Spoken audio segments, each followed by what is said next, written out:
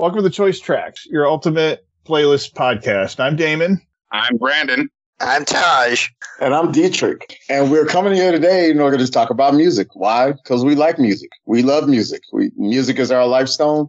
And we like to share our music with y'all. It's going to be the ultimate playlist that you can listen to in your car. You can listen to at work. And, well, some of it you can listen to at work. But for the most part, you're going to be able to enjoy all the music that we're talking about. So basically, what we're going to be doing is we're going to give a little bit of an intro of ourselves. And the best way to do that is talking about our first album that we purchased and our best song that we like on the album. So your favorite song that you like on the album and the first album that you ever bought from an actual store. And David, did you want to start off with your album? Yeah, I think I will. After thinking back on this and looking at the album that I picked, I was just like ashamed of myself. But, you know, it was the 90s. What are you going to do, right? I picked Vanilla Ice. His first album was the first album I bought on cassette, which is like, wow. Tapes. I think I have some tapes somewhere. I don't know. But Vanilla Ice and Ice Ice Baby was I think the hit song of the time, which is like, I think pretty controversial. I don't know if it's exactly ripped off from another song that we know, but yeah, that was at the time that was the thing to listen to. I think so. It was a rip. Yeah. Well, okay, but here's where I was going to come in with Vanilla Ice. So I grew up listening to because my parents were like all 50s rock, and you know, you had Elvis and you had Jerry Lewis, but you had Chuck Berry and, you know, Little Richard. You know, those guys were kind of authentic for some reason. Everybody thought them authentic, but then you had, you know, the Pat Bennett, who is it? Pat, what's his name? He did like Elvis songs, but he didn't have the legitimacy behind it. And what's interesting is Vanilla Ice was kind of like that for rap. He was the first like unlegitimate rapper to be famous. Oh, right. And, you know, the crazy thing is, or am I wrong on that? No, I wouldn't call him the first illegitimate rapper. Well, I'll just call him the first one that got busted. Put it that way. Okay. He got busted for trying too hard. Yeah. So I mean, I grew up in the remember hood. that. He was in the suburbs of Dallas, so it kind of made a difference. Right. So. Exactly. Yeah. And then he was born Texan, so that's, I mean, it has nothing to do with my pick, but so I'm a native New Yorker. But yeah. So this first album, To the Extreme, is the name of the album, and I believe it was backed by SBK and EMI Records. EMI, I don't think I've ever heard of SBK. I guess they're big. They're probably a thing. I'm not an expert in music, but yeah, EMI Records had picked them up, and I believe the top songs on that were Play That Funky Music and Ice Ice Baby. So this is like his first album. Dude comes out with like shaved lines in his head. I tried doing a weird haircut at the time too. Everybody was trying to do. I think a lot of people in my school were trying to do the Vanilla Ice thing, but it was for about 2 weeks, and then he was gone. But yeah, so that was like just that era, that time in the early 90s was kind of it was a weird time with like music transitioning from like the 80s to the 90s, and now you got the white rapper. You know, it was different, but you know, I was living in the middle of nowhere, and you know, that was like the hottest thing. So. But I think the interesting thing about Rob Van Winkle, Vanilla Ice, I've seen him on a couple different things. One of the things that I thought was really hilarious, he made an appearance on a show called the MTV Lame 25. I don't know if y'all ever watched that. Jon Stewart hosted that one, and I believe Dennis Leary was on it. Janine Garofalo, Chris Kattan. These are all like 90s, you know, stars. Still stars, but you know, time. Right. Yeah. So he shows up on the show, and he's like, they're basically like ripping on his album, and so they're basically going to let him destroy his album because at this point they're like, yeah, I think you tried, but you know, whatever. And so I guess you're supposed to like destroy your album somehow, or like, I don't know, like talk about it, and then they like just like send it on its way. But he pulls out like a baseball bat, goes nuts on the set, destroys like everything on the set. And I think he like starts talking about his punk or his metal band. So he had after he did this whole Vanilla Ice thing, he wanted to change his tune a little bit, and he started a new metal band. I guess it's like the Style. This was in 1998, and I believe it's called Hard to Swallow. If I have that wrong, apologize, Rob. But that's a hell of an album name, by the way, or the band name. One or two. The band name. I think the first album might have been called Hard to Swallow too. But I actually never listened to it. But yeah, so I thought that was kind of interesting. I mean, there's more to it than just Ice Ice Baby. I think it was a whole thing. Everybody was trying to dress like this guy, dress different, do the hairstyle. I don't know. The music wasn't even like, I don't think that it was my favorite album, but it was just a cool thing to do. But yeah, that was probably the most influential on me at the time, because I'm trying to be different. I'm like early teens, and yeah. No, I'm ashamed of myself. I'm going to go hide in the corner. Okay. Now, don't be ashamed. Don't be ashamed. A little background of hip hop background, just to kind of tease in a little bit there. There were actually a pretty good amount of white rappers before him. He was the one that took off the most, but the one that was most influential in hip hop at the time was a group called Third Base. It was MC Search and Pete Nice, and they actually did a diss song on Vanilla Ice called Pop Goes the Weasel. Oh, okay. I know that. Yeah. I do like that song. Yeah. So it was, Pop Goes the Weasel. And it's them making fun of him in the video and like putting him in a hallway and tying him up and like hitting him with baseball bats and all type of stuff. And so that was like the crowning achievement. Whenever somebody dishes you in hip hop, that's like an achievement. That's a crown that you hang on your head. So did everybody else go back and listen to the song when we knew what Damon's choice was going to be? Yeah, I did. They're like, who the fuck is this guy choosing Vanilla Ice's Ice Ice Baby? I actually, so on everybody's pick, I went and I listened to the album as well as the track. So, but it was like, that's where I was trying to understand, like, I understand culturally where he is now today. I just don't understand, was it that, I guess where I'm not clear on, because I wasn't paying attention as a kid at that time, is like what made him less legitimate than other rappers? I mean, was it that all his songs seemed like he was acting coming out of the hood when he really wasn't, or was it that he was just, I don't know, because he seemed to spit good. He seemed to have good rhyme, but I'm not sure if there's something you can hear there that it's just not legitimate. And I don't know. Yeah. Sorry, go ahead. No, go ahead. I was just going to say, I don't mean to interrupt anybody in this situation. Everybody can feel free to jump in. But in that time, especially during that time in the 90s, whatever you said, people took it to heart. They were kind of gullible because we didn't have the internet as popular as it is now to go back and research and do all this other stuff. So it was kind of like word of play, word of mouth, hearsay. So when he came out, everybody originally thought because he had on a Miami Hurricanes sweatshirt that he's from Miami. He's rolling in a drop top Mustang 5.0. And everybody was like, oh, yeah, he's from the streets. He's talking too hard. He's talking about having gun shootouts and the whole nine. And then it took a little journalist doing just a little bit of a background check and found out he grew up in like the nicer part of the suburbs in Dallas. And his parents had money and he never lived in the hood type situation. And that just kind of like made his whole story fraudulent, which is funny because a lot of rappers' lifestyles are fraudulent. They just don't get called out on it at that point in time, like his was. Like he literally got called out on it. Well, I think with go ahead. No, you go ahead. Well, Vanilla Ice, he was like obvious. It was obvious he was like a commercial, right? Like he was there to like make money. It was a business for him. He was like the poster boy for whatever. It looked cool at the time. I think it was like it just, you could tell it wasn't really as sincere. And he's doing like I think he went to do like covers too, like his cover songs.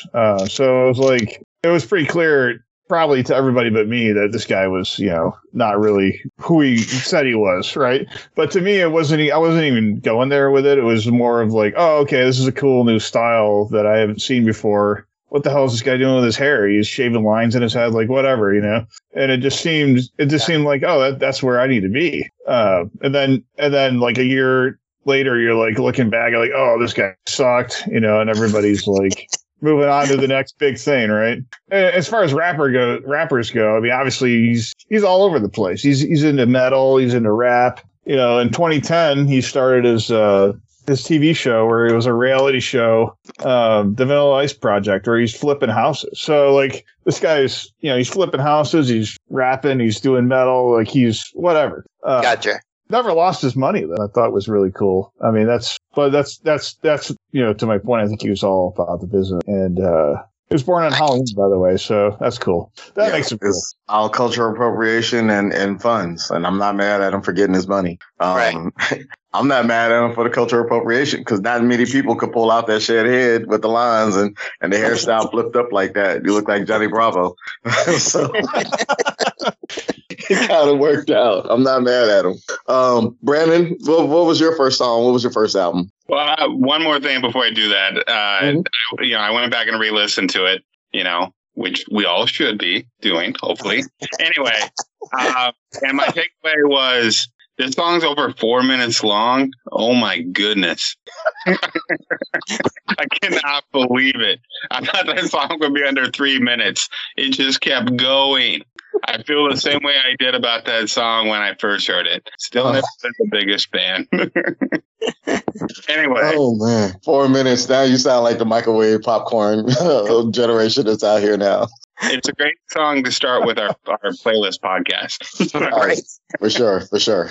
All right. So the album that I remember buying with my own money was back in the 80s, and it had to have been probably the mid 80s when I purchased it, and it was the Ghostbusters original motion picture soundtrack. I am a movie fan, a movie buff, and I've always loved soundtracks to movies. And that was definitely the first cassette that I remember buying. I may have been given a cassette or two when I was, young, but that was the one I remember buying with my own money. And Ghostbusters was definitely one of the first movies I ever saw at the movie theater as well. At least that's what my parents tell me. I was 6 years old when the movie came out, so I'm sure I saw other films, but they're convinced Ghostbusters was the first movie I ever saw. That's not true. Can't be true. But anyway, so I played this cassette religiously all the time, partly because I also didn't have very many cassettes. So, but I listened to it a lot. And my favorite track on the album is actually Ghostbusters, the main theme by Elmer Bernstein, not the actual song by Ray Parker. I do not want to hear that song ever again. I'm so tired of that song. As much as I love the movie and I love the album, I just don't want to hear the song anymore. But my favorite track was actually the instrumental music that was composed by Elmer Bernstein.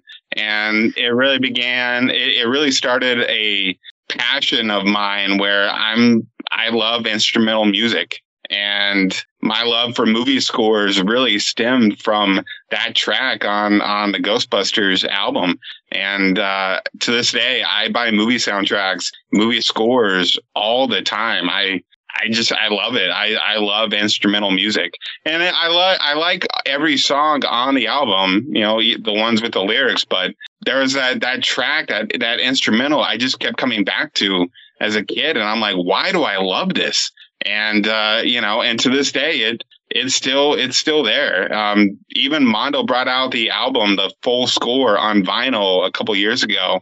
And, it still just amazes me every time I hear it. And when I think of Ghostbusters and when I think about the movie, one of the first things that ever comes to mind is just the instrumental music. Not even the Ray Parker song. I think of the instrumental theme to Ghostbusters and just all the emotions and the themes in this like 3-minute track that Elmer Bernstein orchestrated. And if you ever want to look into Elmer Bernstein, he was one of the greatest film composers of all time. This is a guy who got his start in the 50s and, well, maybe in the late 40s, but definitely in the 50s. It's where he really took off. I mean, he did the music to the Ten Commandments. He did the music to Magnificent Seven, The Great Escape. The guy was nominated for 14 Oscars and he only won once. But he was working up until 2004. So I mean, he was in his 80s and he was still composing.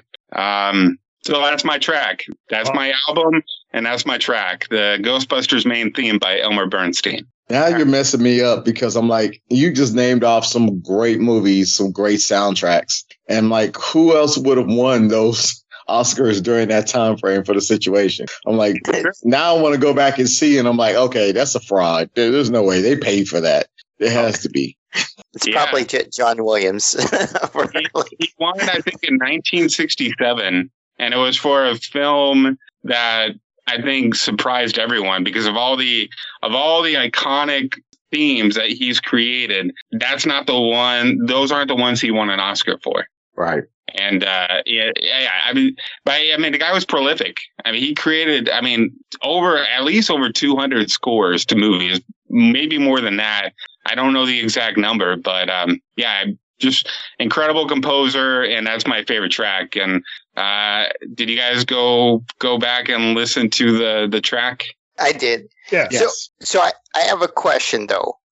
It's a great track. Don't get me wrong. I like it, but what I'm curious about is like, do you think it was a track that was written without seeing the movie, or a track that was written while watching the video? Because I like the track, but it has a very much like Golden Age Hollywood theme to it, and it sounds very Hollywood. Like it's interesting because yes, Ghostbusters is a comedy, but it's kind of weird that it feels like a different type of comedy, the track, from what the actual movie is. But maybe I'm wrong. So I think that's what sold it. It definitely has a classical sound to it, but okay. I think it works for the movie. I mean, the movie is not just a comedy. I mean, it blends so many genres, and I think the music works well with it because the music, even in that 3 minutes, it goes to many different places. You know, right. You have kind of a quirkiness to it, and then a romanticism to it. You know, and it's just like the movie itself. Right, but I guess what I'm trying to say is that it doesn't have any scary. It kind of has like an Abbott and Costello like scary part to it, but nothing like scary like what actual Ghostbusters is. You know what I'm trying to say? And that's what I was curious about, because it's very like Golden Age Hollywood feel. But nothing too scary, you know. and that's just a slice of the score. I mean, we're talking one track out of, you know. True. Okay. Yeah. But I mean, there are some tracks that he composed that definitely have maybe scarier elements to it. But at the same time, you're looking at a PG rated movie in 1984. You know, that's a comedy primarily. How scary is the music really going to be? Gotcha. It's not Halloween. It's not Hellraiser. You know, this is Ghostbusters with Bill Murray and Dan Aykroyd. Exactly. Gotcha. Okay. Yeah. Fair enough. I just got one thing to say. I ain't afraid of no ghosts. And actually, my favorite song on there, I feel what you're saying about the Ray Parker song. It was so commercialized. It was so overplayed. It literally like left a bad taste in your mouth, like leftover Brussels sprouts that weren't really cooked very well. So I totally get it. My actual favorite song on that album, just so happens to be, Cleaning Up the Town by the Busboys? That would be my second favorite. Okay. Yeah. See, I'm right there with you. So we're good. But, I totally get what you're saying. It has so many different elements to that soundtrack, especially what Bernstein did. And really brought it to life. What the movie was about. Like, the movie wasn't just about being a comedy. It wasn't just about being scary. It wasn't just about being these type of things. It was like incorporating all those things into one. And it really brought forth a great movie, a great memory. And yeah, I'm right there with you. Sweet. Cool. Taj, what you got for your first one? Okay. Your first one was probably The Sound of Music. I'm gonna go there. All right. I figured you picked something obscure that nobody's ever heard of, and it was like, oh, No. wow. Okay. You're not woman enough to be my man or take my man. That's Saturday Night Fever, the album. yeah. No.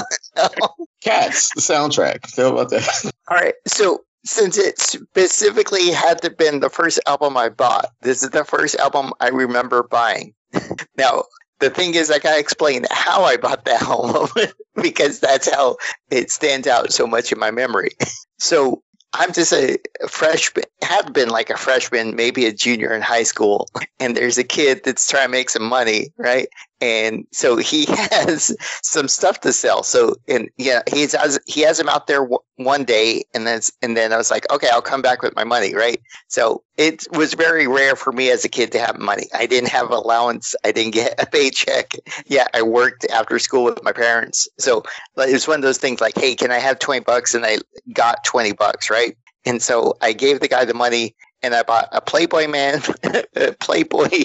magazine, and then Guns N' Roses, Use Your Illusion, Volume 1 and 2. That's a nice combo.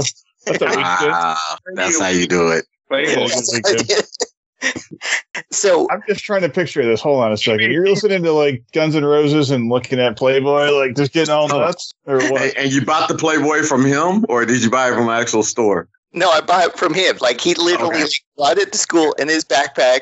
You know, it's one of those things. Had to catch him right before the teacher came into the period wise. Be like, here's the money. All right, here's the Playboy magazine. Here's the cassette tapes. Put them in your backpack. Don't open it. You know, it's like, okay, I'm cool.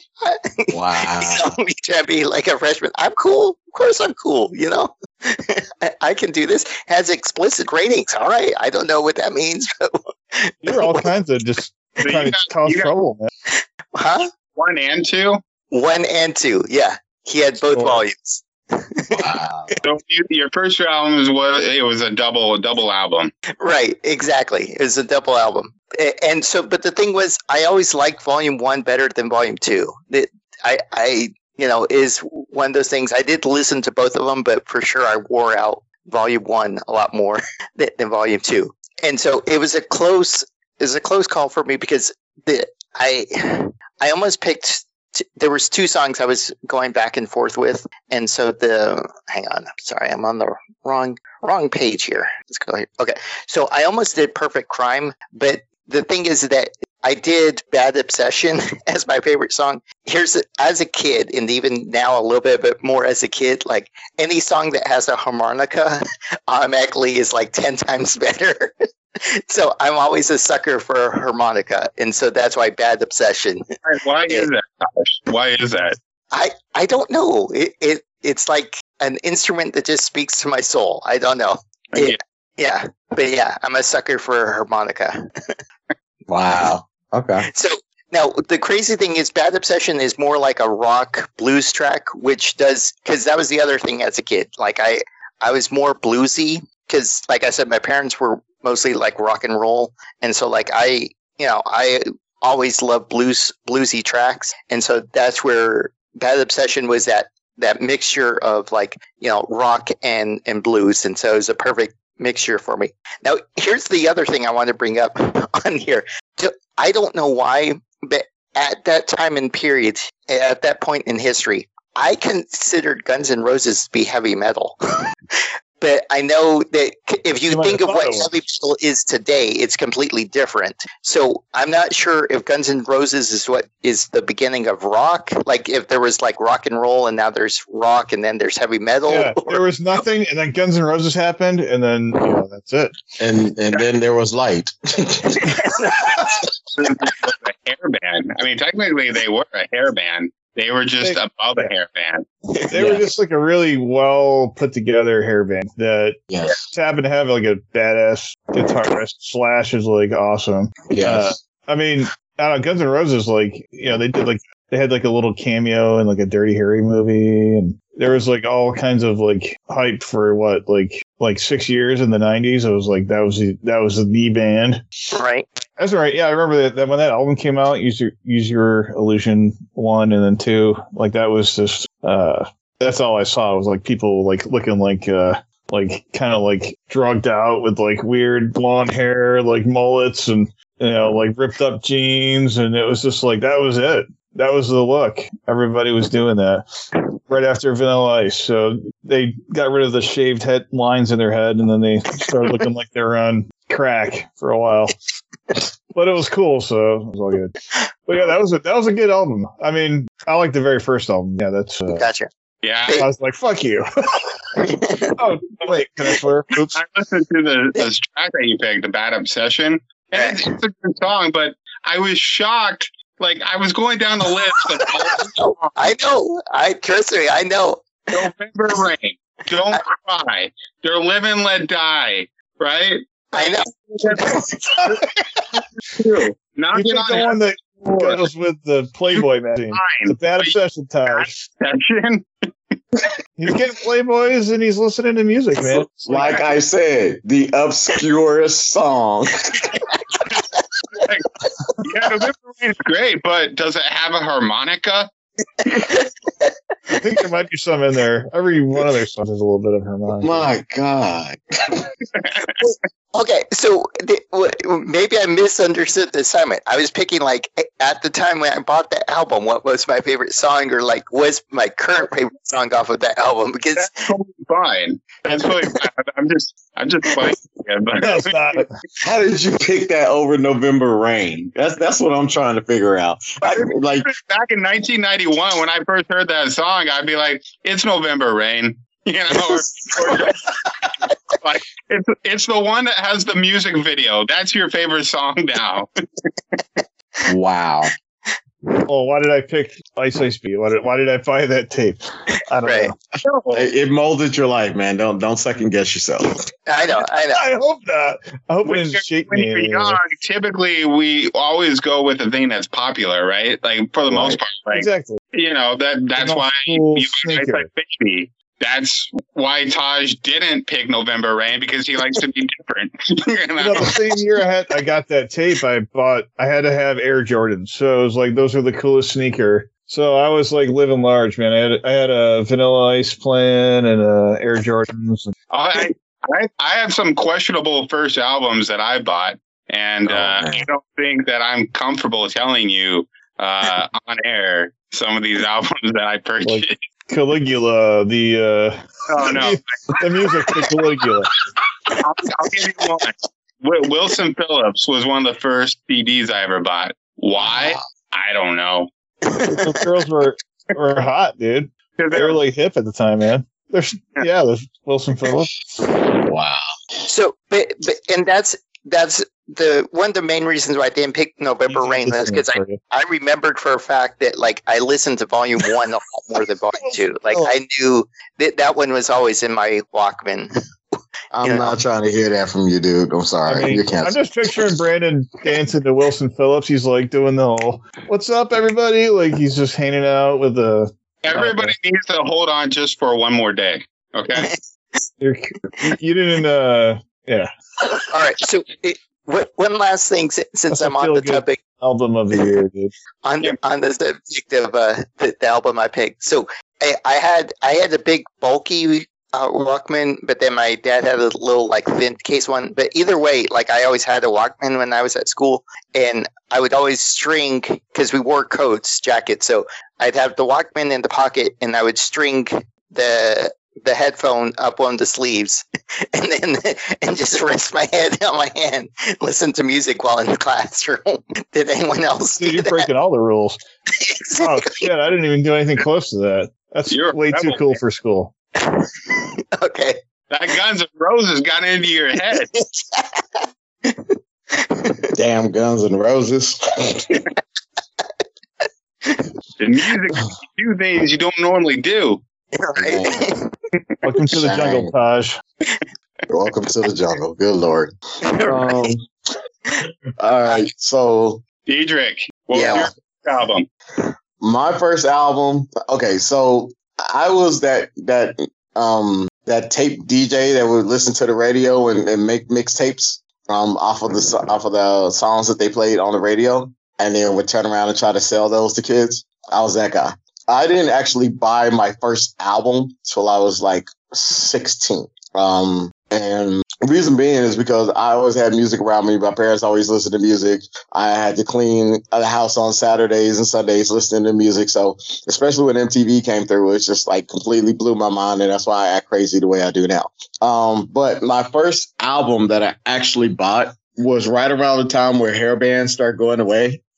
And it was when grunge started coming in, when you started having the Pearl Jams and Teen Spirit and all these different songs and feelings coming out of Seattle. But there was this one song that literally stuck with me. Because I actually broke up with a girl and I heard the song actually in the video that was passing, that I was playing in the background. And I picked up Soundgarden, Super Unknown. And of course, the song on there was like the most popular track on that album, which was Black Hole Sun. Nice. That was my first album that I actually bought and listened to the album first time through. And I was like, why the hell did I pick this up? But then I went back to it and I was like, okay, this is actually a good ass rock album. They stuck to the roots. They kept everything simple. And that was really the only song that stood out on the album. And I could see why they made it a single, because of the different sound wave and the different vibe that it brought to everything. So, needless to say, I picked up that album. And from there on, I was always eclectic. Like I listened to everything. I listened to anywhere from, old school hip hop to rock, to hair rock, to heavy metal, to, anything that pretty much had a beat to it. I was listening to it. So, it would be funny that I'd be walking down the hallway in school with my CD player at the time, with my earbuds on, and somebody's coming up thinking that I'm listening to some rap song or NWA or some kind of shit like that. And you hear Soundgarden coming out the earphones. So it's like, really? I was like, yeah. Nice. What'd you expect? Vanilla Ice? Come on, man. Oh, hey now. I should have lied about my first album. He's got like Soundgarden, Black Hole Sun, like the baddest ass fucking song out there, and I'm like Vanilla Ice. I mean, I should have made my shit up, but no, man, you're good, bro. I'm gonna go cry in the corner and maybe start some. Super Unknown was one of the albums that I bought. I bought that too, and I played that thing to death. I think that CD was scratch hell. I love that album, and I think Black Hole Sun definitely was that catalyst that made me go buy the album. You know, I knew Spoon Man and I enjoyed Spoon Man, but then Black Hole Sun. But what's amazing about that album too is that when you start playing it, every track is a choice track. Yes, like, you know, every song is absolutely good. You know, some are better than others, but I mean, it's a good album, you know. And Black Hole Sun, I can still listen to this day, and I don't get tired of it. Nah, not at all. And I think that was the reason why it stuck out in my mind more than anything else, was just the fact of I actually took my money that I saved up from my lunch money. I actually went to Sam Goody and I bought it. And I was like, yes. Good old Sam Goody. Good old Sam Goody. Like Highland Mall. This is how you do it. Yeah, buddy. You know, I think my favorite track on it, though, was Fell on Black Days. Nice. I think that's my favorite track. I just do karaoke to the whole album. If I go to karaoke, I just pick that album, do every single song until everybody leaves. But that, you know what, that is the perfect embodiment of a live album to me. Not so much that you don't have people in the background here and all that, but if they played that album live, everybody would groove. Everybody would move with it. Everybody would bob their head. Everybody would be like in the zone with that album. So I was like, okay, I see exactly why I loved it. After I went back and listened to it again, I was like, okay, yeah, that made perfect sense. So I also went back and listened to it. So the one thing I remember, I should have written it down, but I mean, you love the outro. We know. No, okay, the one comment I wanted to make, and maybe I'm wrong or not, but I'm curious. Black Hole Sun seems the most legible of the audio. Like you can hear his voice and the lyrics a lot more clearer on that song than you can on the other songs. It feels like, and I wonder if that leads to Parbert's popularity. I'm just curious what you guys think on it. I always thought the songs, all of them, I understood what he was saying. Okay. Yeah, Chris Cornell, I mean, he's got some vocals. I mean, he's got range. I guess I disagree with Taj, but Okay. I'm just an old guy, what do I know? Have a harmonica? If I had a harmonica, that might explain why it was. Exactly.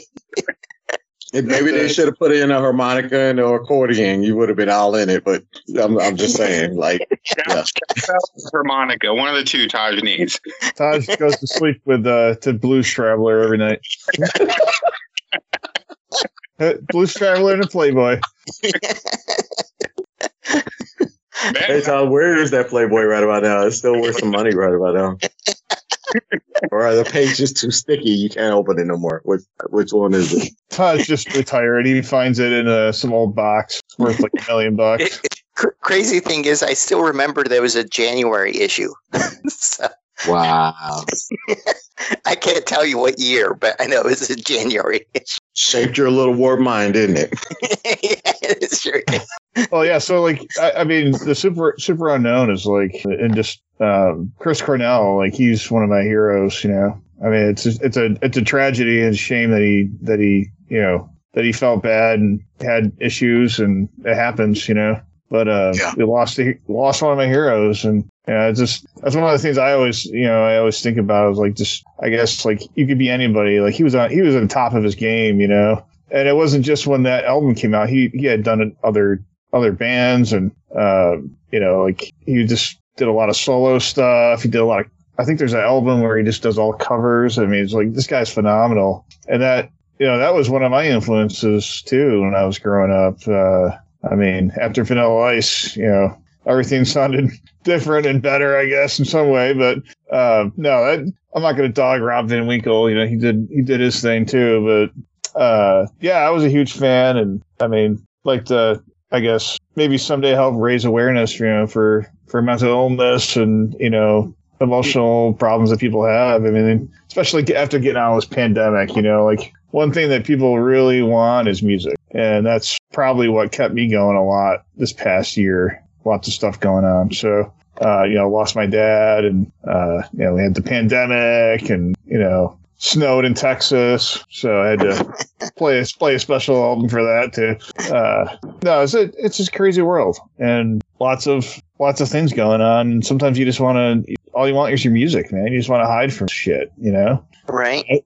I swear a lot. I'm like the vulgar one on the podcast. I don't think anybody swore yet. Oh, no, I haven't gotten started yet, bro. You're good. Yeah. Okay. What the fuck are you talking about? This motherfucker right here, boy, I swear.